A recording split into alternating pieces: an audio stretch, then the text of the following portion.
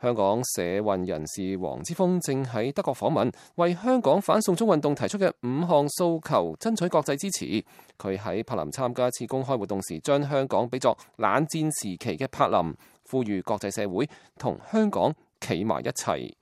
星期一晚間，德國外交部長馬斯會見咗黃之鋒，並討論香港抗議示威運動同香港人爭取雙普選嘅訴求。此外，黃之鋒仲將同德國議員見面。